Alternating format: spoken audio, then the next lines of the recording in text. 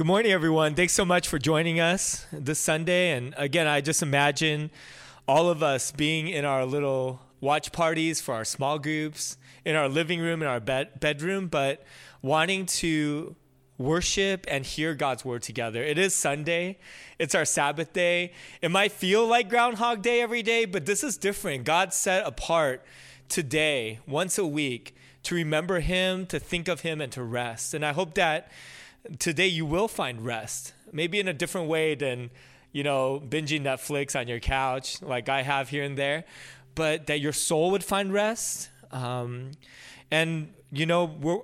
we worship this morning and listen to God's word, I just really want us to lift our eyes to him. That was my encouragement to Ben and Liz and myself. It's so easy just to feel like I'm talking to a camera and you're looking at a screen. But what if we all place ourselves in front of Jesus' feet in his throne room and spend the time with him, with his person? That's why I want to invite you into this morning as we worship, that you're worshiping before God, the creator of the universe, the one who loves you.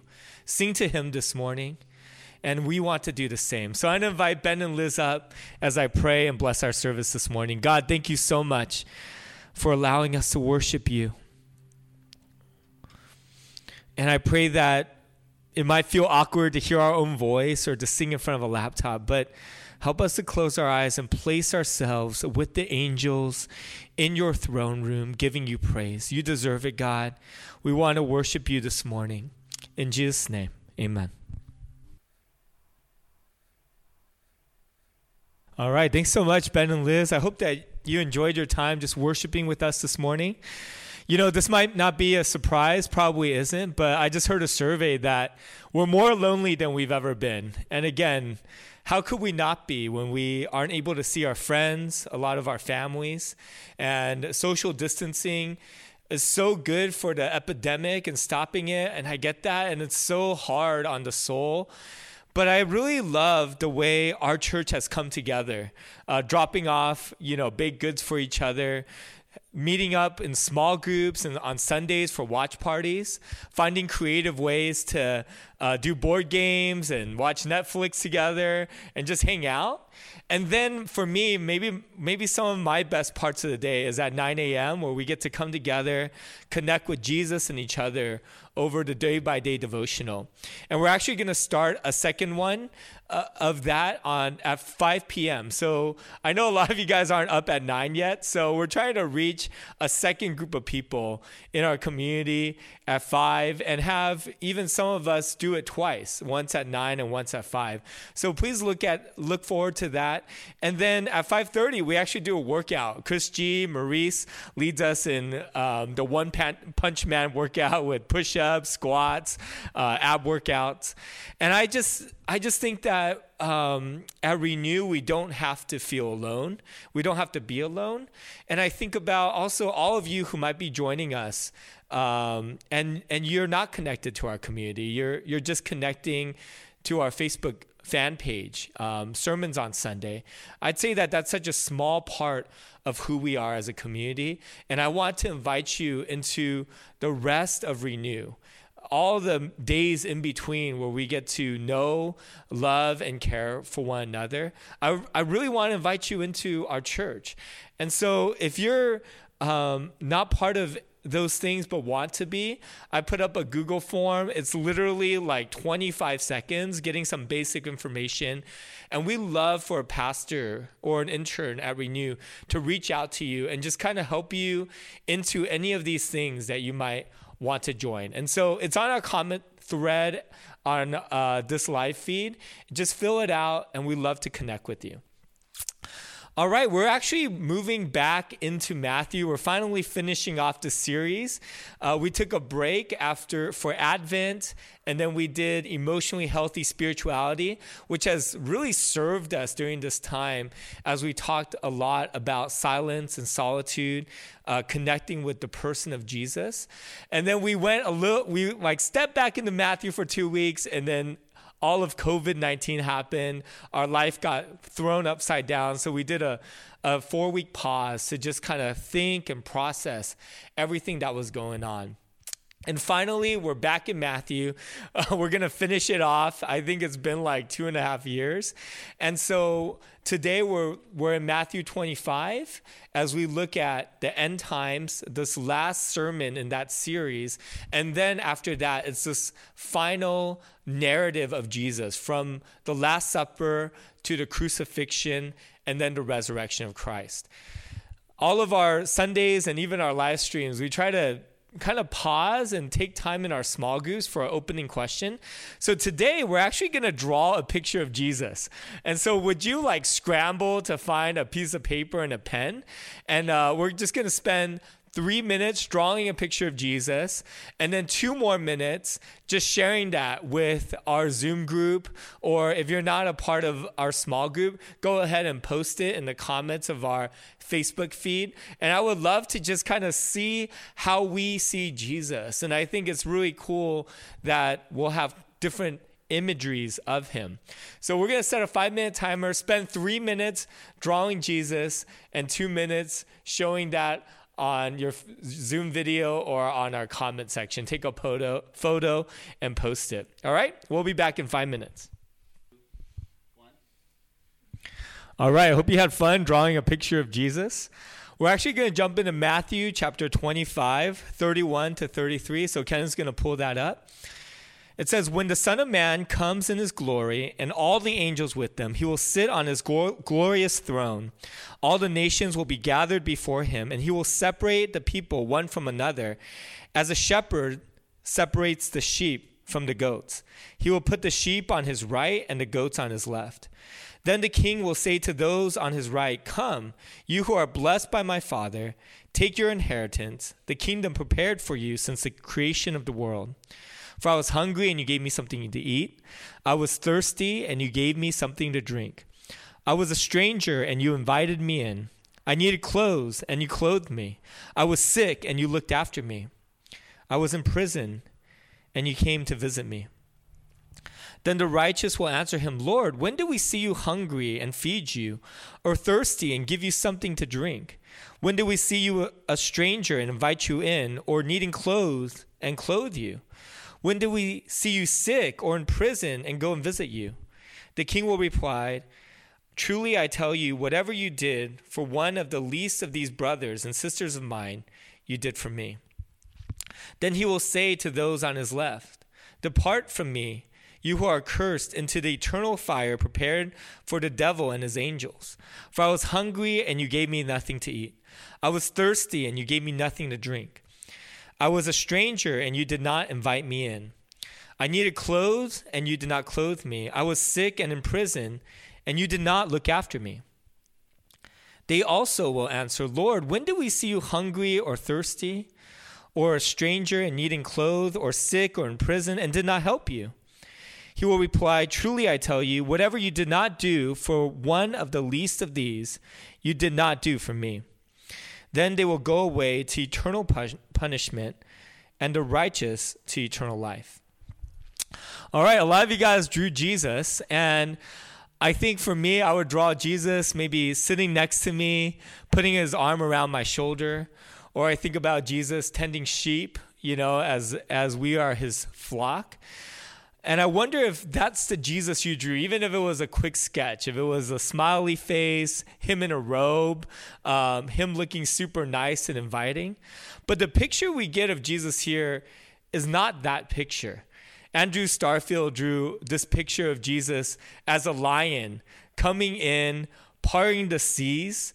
And that's the kind of imagery we get of Jesus in this scene. Look at the passage with me again. This is one of the greatest and most explicit declarations of Jesus as God. He's not in a robe. He's not sitting with us. He's not a human in just clothed in simply his humanity. That Jesus is coming as God and King. And he says this in the most clear fashion, that the Son of Man He's not coming in the glory of God. He's coming in his own glory. He sits on his own throne, right? So he is not bringing in God's glory. He has his own glory. He has his own throne, which talks about his authority. He's coming with all of his angels, and he's gathering all of the nations before him. Could you just imagine that with me for a second? That Renew is gathered before Jesus, all 150 of us. Fullerton is gathered before Jesus, 150,000. California and the millions are gathered before Jesus. The United States, 350 million standing before Jesus. And then the big nations, China, 1.5 billion. India, 1 billion. The rest of the world, 7 billion people standing along the coast and inland of California, looking up at this king. And then the rest of the people across history, maybe another 6 billion from Adam and Eve to 40 years ago, standing before Jesus. And he comes sitting on his throne as bright as the sun. We can't see his face because of his glory, and everyone's on their knees. And if you look up at the sky, there's no space between the angels. They fill every blue in the heavens, and we're just kneeling before him. When you think about the Jesus we know and love, it's true. He's our friend. We hold his hand. He weeps with us. But that's a sliver in time compared to him sitting on his throne. That's the default. Angels singing holy, holy, holy, and every creation bowing before him is his every day. And him coming to earth for 33 years pales in comparison to who Jesus is all the time, being worshiped in his glory. And this is the scene that Jesus is painting in Matthew chapter 25. The Son of Man comes in his glory and all the angels with him. He sits on his glorious throne. All the nations will be gathered before him, and he is the judge. You know, I want you to hold this Jesus before you, because this is Jesus all the time for eternity. He's more like this than he is on earth. And I wonder if this is the Jesus that we envision as we worship and close our eyes.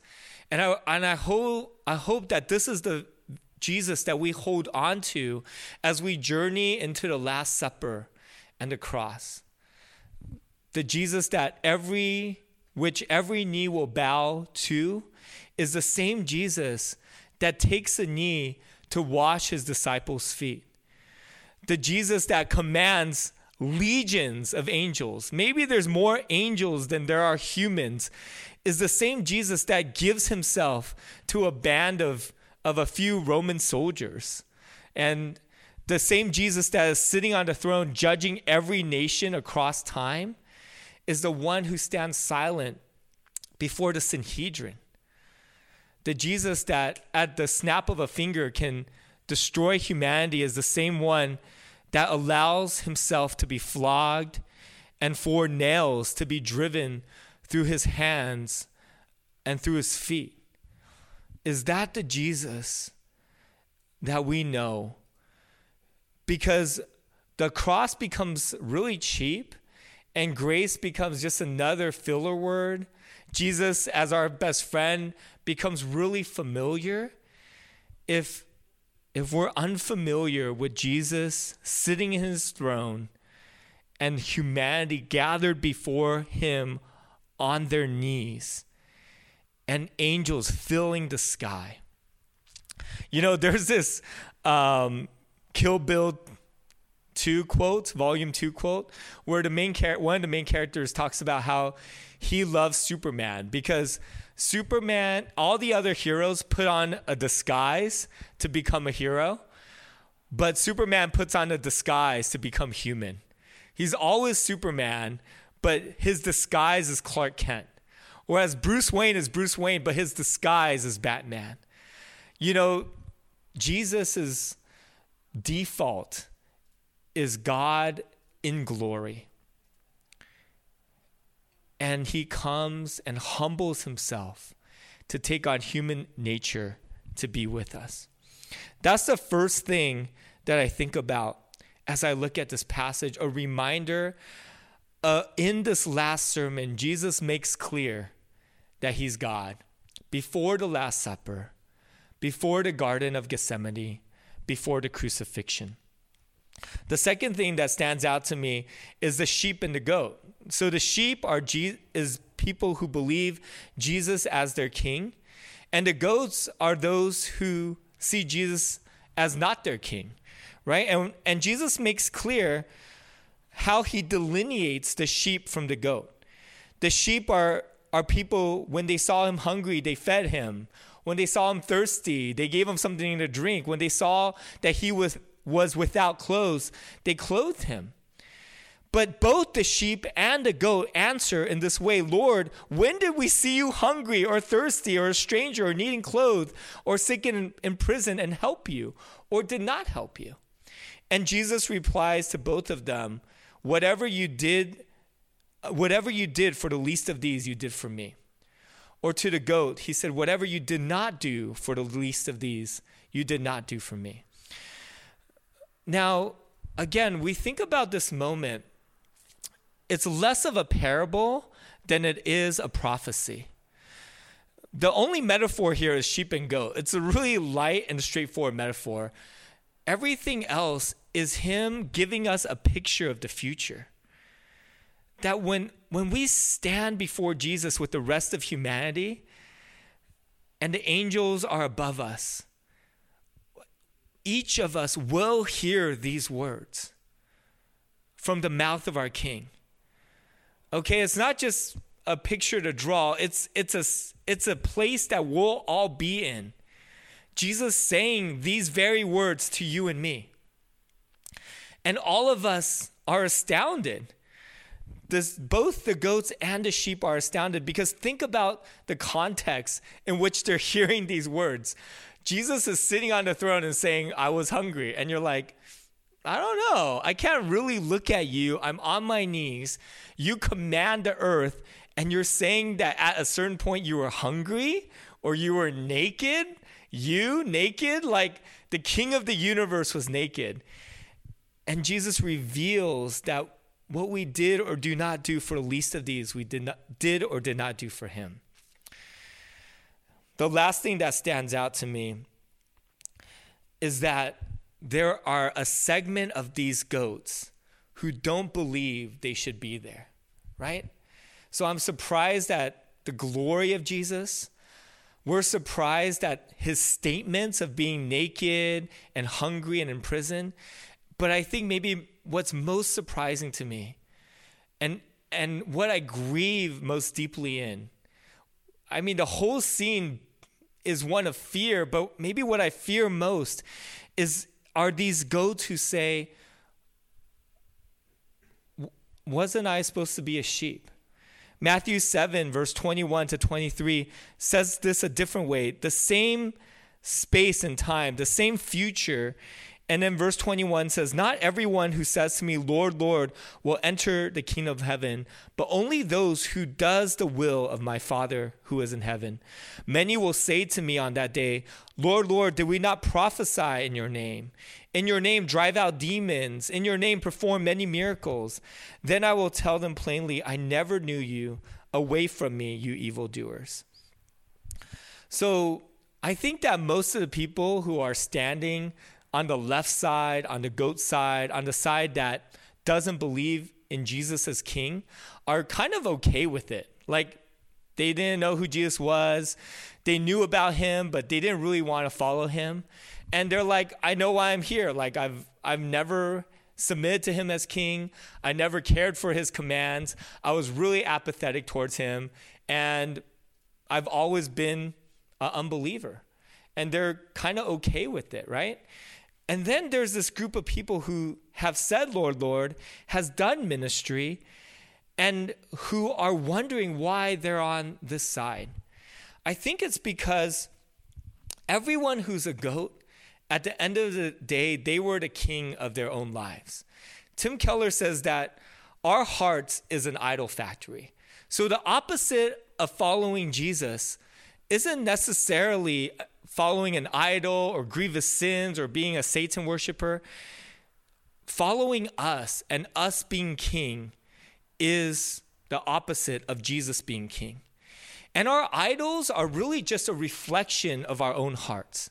You know, when we worship the idol of money, it's really a mirror to the greed that is in our souls.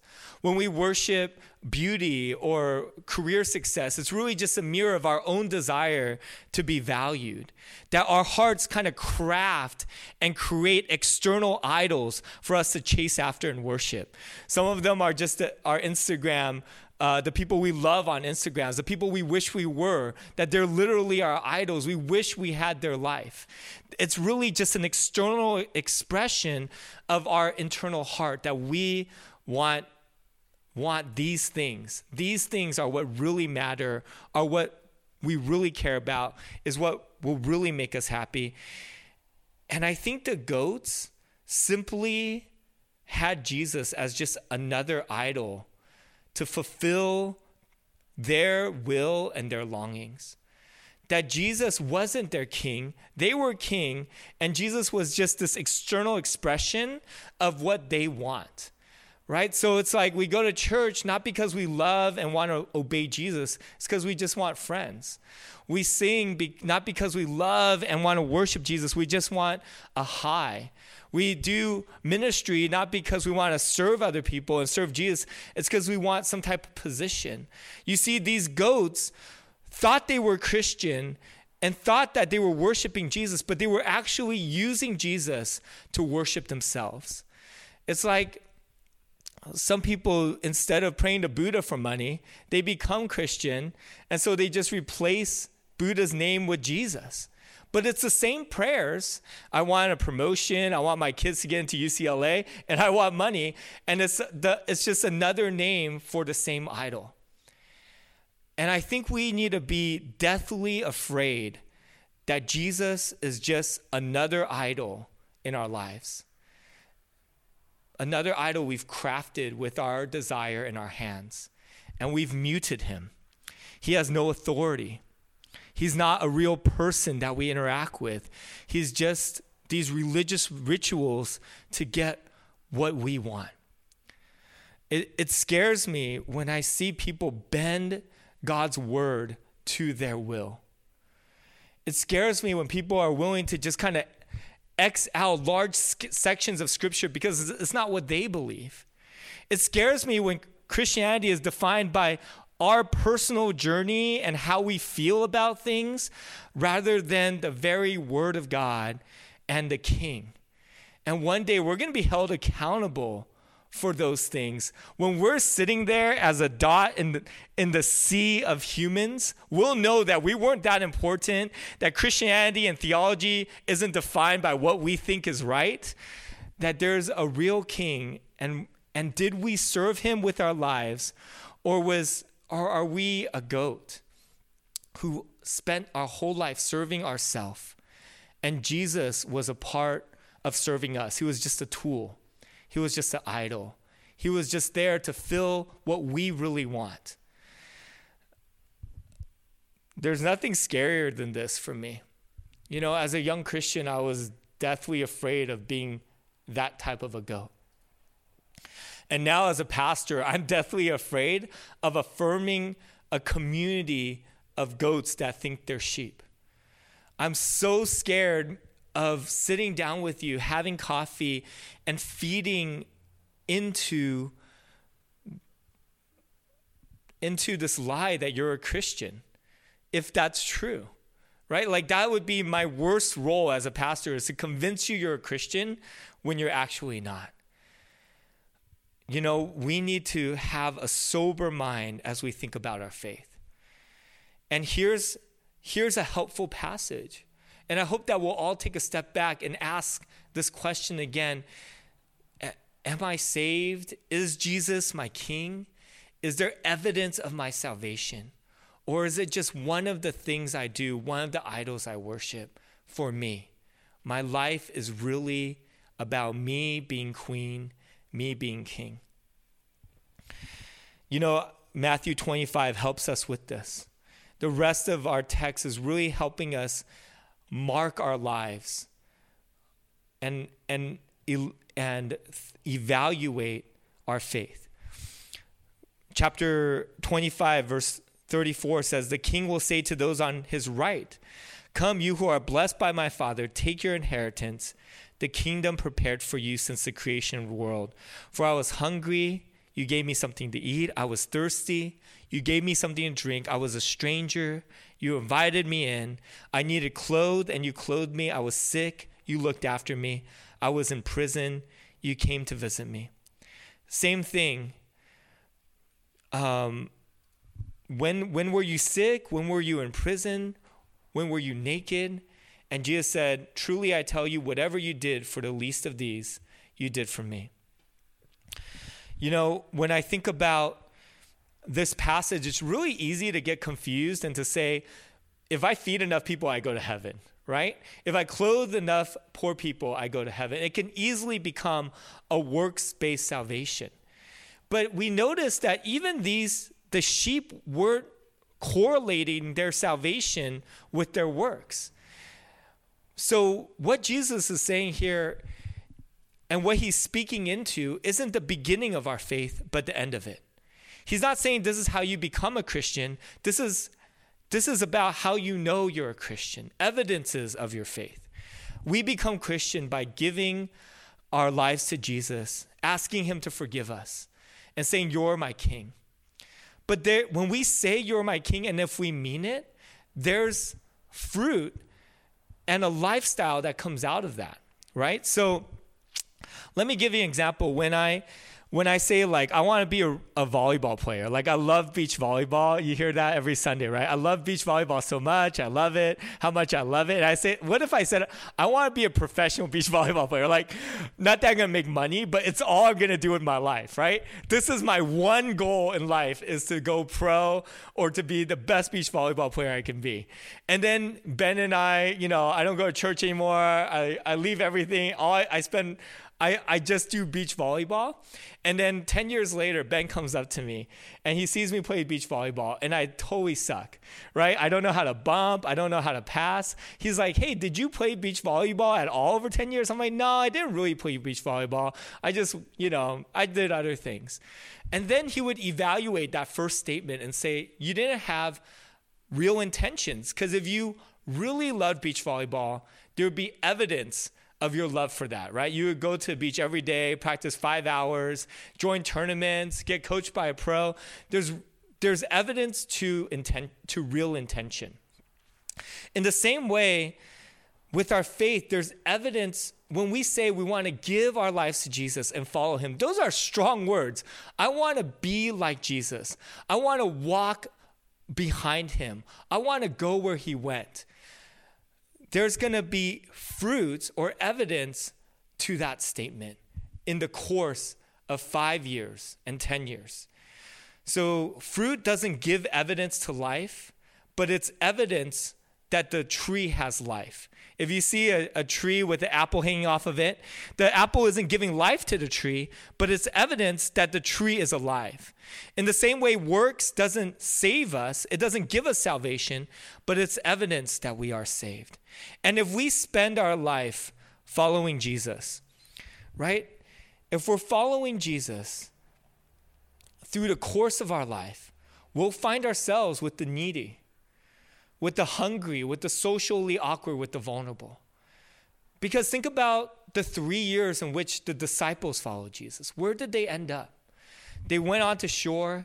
There's a city on one side filled with important people and money and religious leaders. And 3 miles away from the city, where no one goes, is a cemetery. Who goes and visits a cemetery? And Jesus starts walking that way. The disciples are like, dude, the city's on the other side. That's where you should be teaching and doing miracles and making friends with politicians and wealthy businessmen. And Jesus keeps walking toward the cemetery where there's a naked guy cutting himself with rocks. No one wants to hang out with him. And the disciples find themselves with those people as they follow Jesus. The tax collector, named Zacchaeus, climbing a tree because no one would let him see Jesus, but Jesus sees him and says, I'm going to your house. Around Jesus' table again and again are sinners and prostitutes. And prostitutes were the same, right? I mean, there should be shock value here. There wasn't like a Bible prostitute that did other things. No, the prostitute does the same things for 1,000 years, and Jesus is with her, with them. And if you're following Jesus, you're with them too. I wonder if that's the evidence of our faith.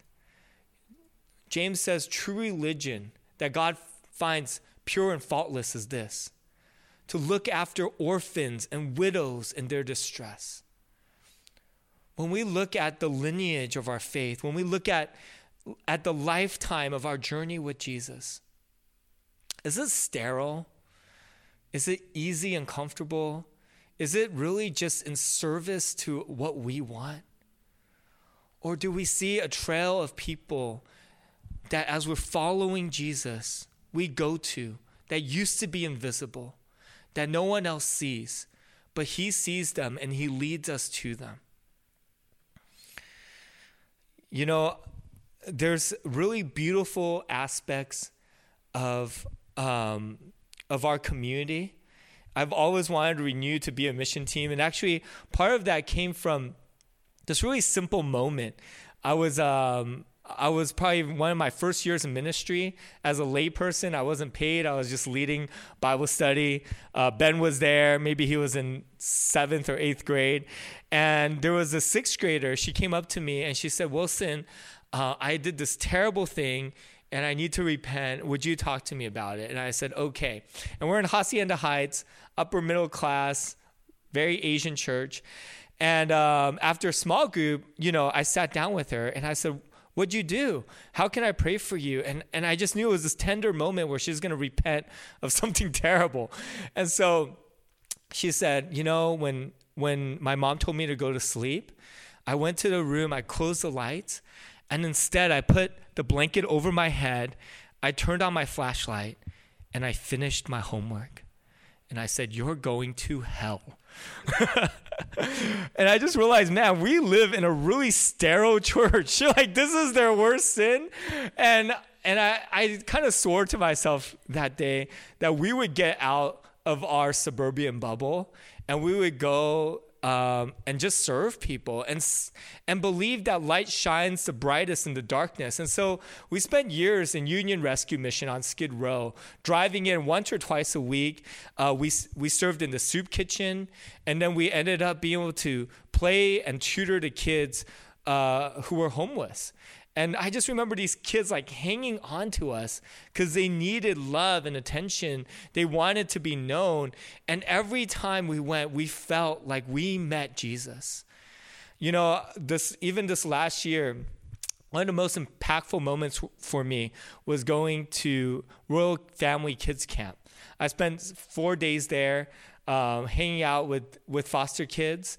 And in one of the trainings, a volunteer was just saying, this kid was reaching up to her saying, hey, can you hold my hand? And she looked at it and it's like, snot, spit, probably coronavirus before it came, was festering in his hands. Things were living and dying in his hands every moment, right?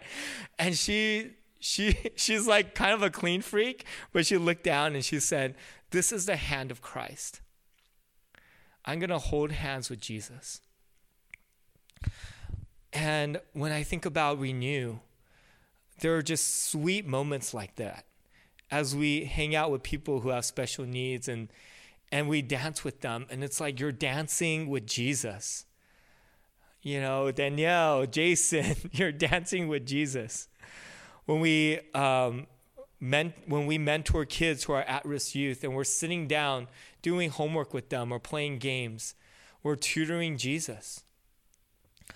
When we babysit for families who have gone through domestic violence as they're supporting one another and we're just running around with their kids and sometimes we're losing our mind, we're playing tag with Jesus.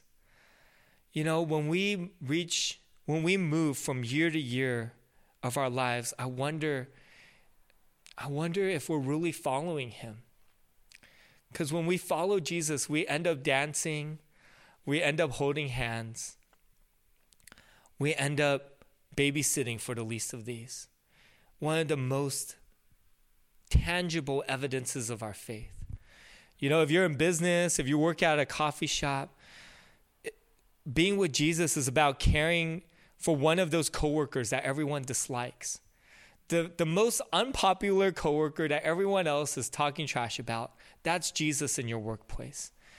If you're a medical professional, it's the person who can't afford care or who's on Medi-Cal, and you giving them special attention is you giving special attention to Jesus.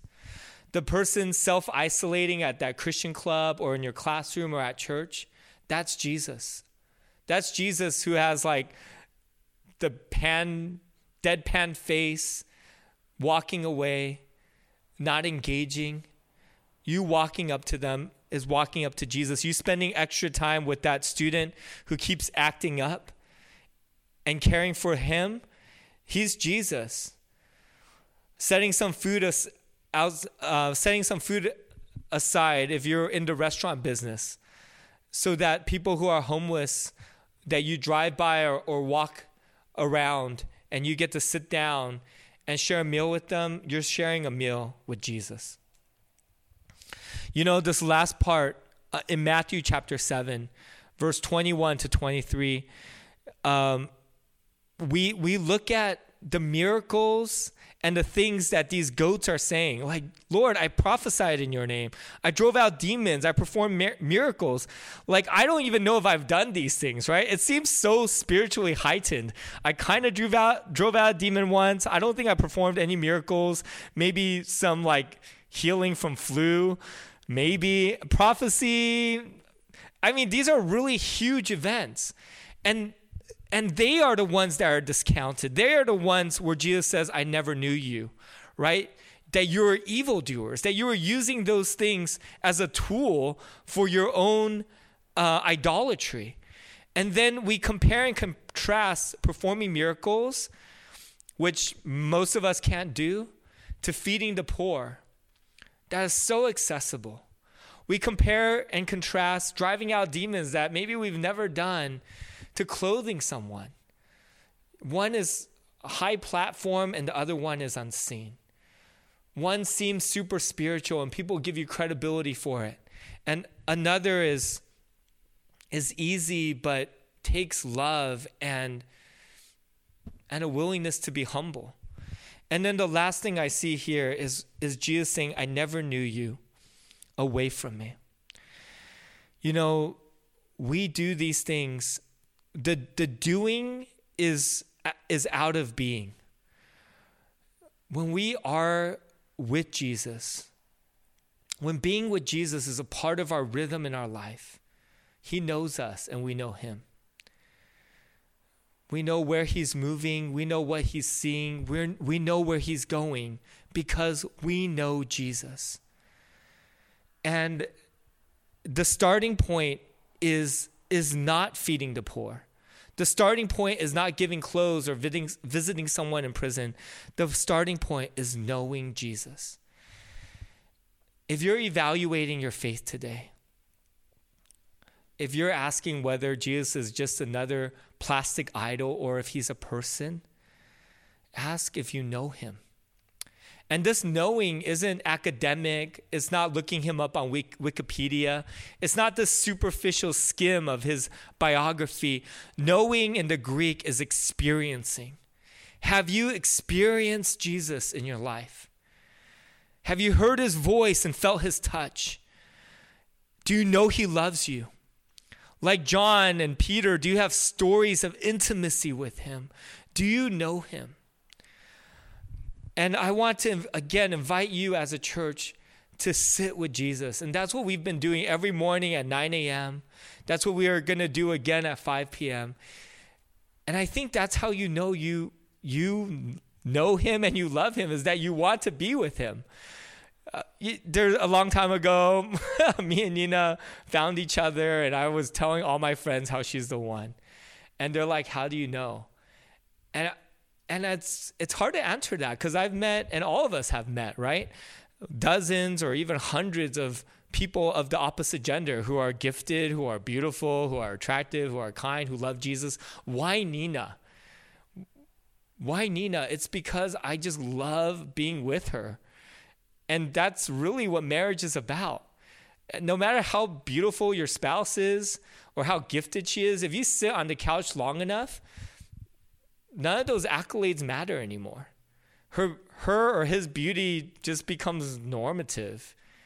And it's just about whether you love being with them, their soul, their personality, the conversations you have. And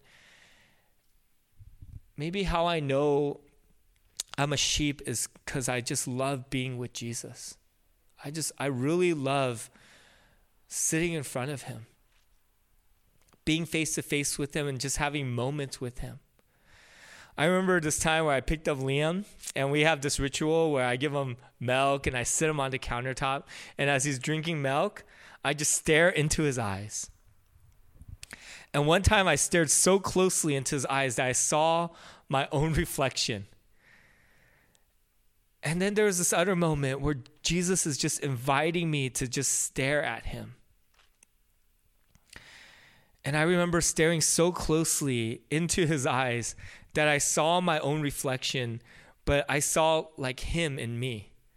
It's like the reflection I saw back was Jesus. You know, when we stare at Jesus long enough, when we spend enough time with him, we become like him. It's not playing church.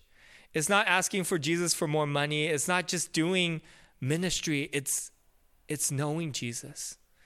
Let me end with this last story, and I've shared it before, but it's like a parable, right? These two men were waiting in line, and St. Peter is at the pearly gates, and there's like an hour wait time, like, you know, waiting for a Disneyland ride. So this one man turns back and asks the person behind him, hey, what will you say when St. Peter asks you if you should be let in to heaven? And the man looks at him and he says, you see that man sitting on the throne? You see Jesus? I know him and he knows me. And I wonder on that day, when Jesus comes and he's very obviously king, and you're standing before every angel he's ever created that fills the sky, and you are standing with all of humanity, and you hear these words, these very words we read to you today, will you be able to say, Jesus, I clothed you, I fed you, and most importantly, even in your splendor, even though I can't look up, I know you. And we've had moments of intimacy together. Father, I just pray for my brothers and sisters. I know that, you know, some of them think that they're Christian, but they're not. It's so hard for those words to roll off of my tongue, but I know it's true, and it breaks my heart. And I just pray that this moment we would just be real about that. You know, some of us have known that forever, that Jesus is just a tool, that he's just an idol to fulfill, you know, what I really want. And I guess what I want in this moment is for us to just say, you know what? I'm not really Christian. He's not really king. And that in this truth, we could make a decision. And for others of us, maybe we're having some doubts creep in. And that's okay. Because it's better to reevaluate now than to be put on the side of goats later. It's okay to be uncomfortable with that question.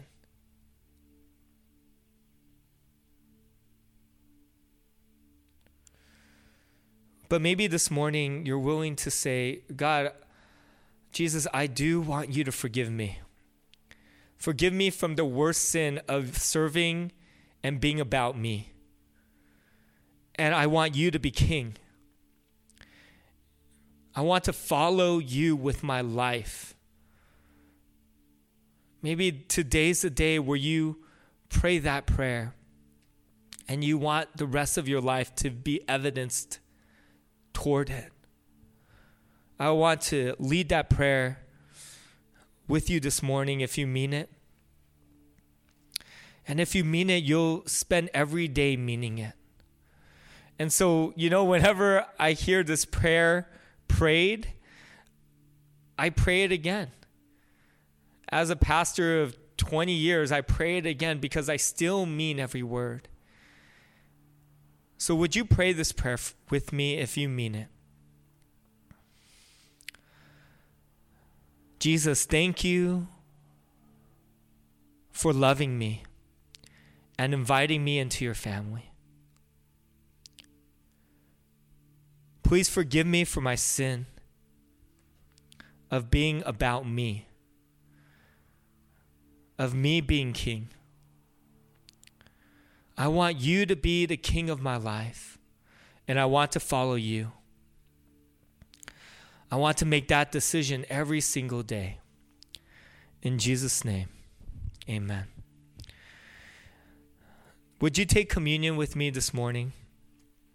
Again, we have Jesus sitting on the throne, and that same Jesus dies on the cross for our sins. He's not a king who forces us to be a part of his kingdom. He lets the goats depart because they've always wanted to walk away.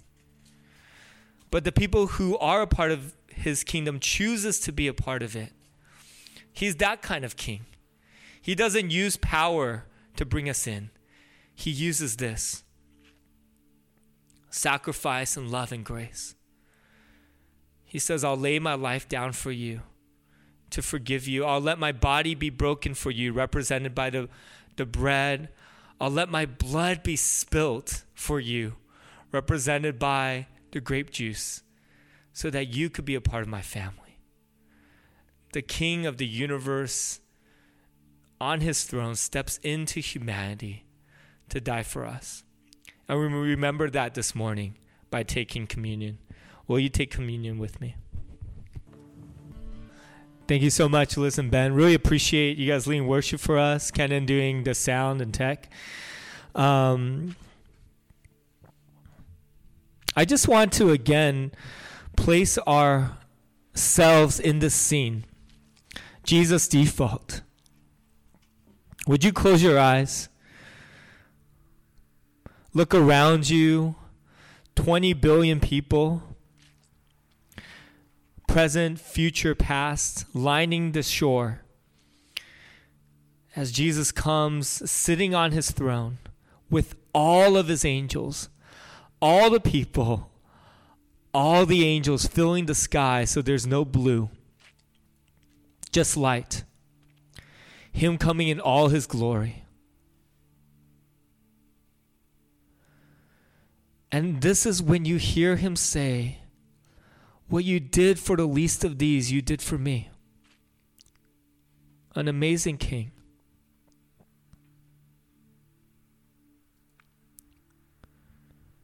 What you did for the least of these, you did for me.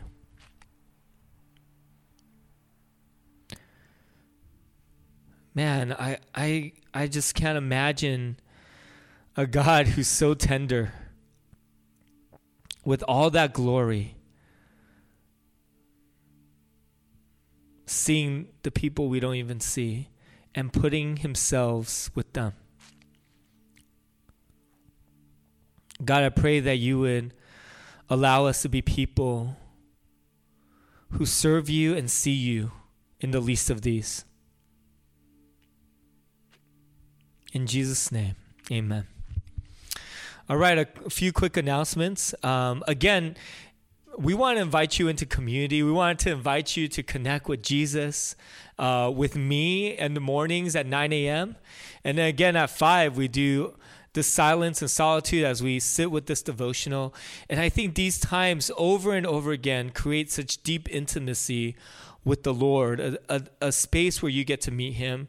We have small groups for every life stage. We do watch parties on Sunday. We play together. And so if you're not connected to us, we have a Google form for you to fill out. And we would love to kind of handhold you into our community. It takes 20 seconds and you get so much more of Renew and what Renew is about than this really simple live feed. And secondly, we have 2 ways for you to give online. If you are someone who's really kind of looked at your budget and put aside a portion to support this ministry, to give to the Lord through tithing, please continue to do that online. We have a way to give through PayPal as well as text to give. And lastly, our small groups are going to be spending time discussing the sermon. So here are the 2 questions I have for you. And again, you can participate in this through our comment section on our Facebook Live. But what are the ways that Jesus has become an idol in your life? And I think there's aspects of our faith that is idolatry for all of us. And I think we need to identify that. And some of us will come to a place where we're saying, most of my Christianity is about me. Most of my Christianity is idolatry. But all of us have degrees of that, and just kind of starting to identify where Jesus is king in our faith and maybe where he's just an idol, a tool. And secondly, what is the evidence of your life in him? Right? What is the evidence of your life in him as you look back in knowing Jesus, experiencing him? What is the evidence of you loving the least of these as you've walked with Jesus for X amount of years? If we've started our faith in him, we might not have that many stories, and that's okay.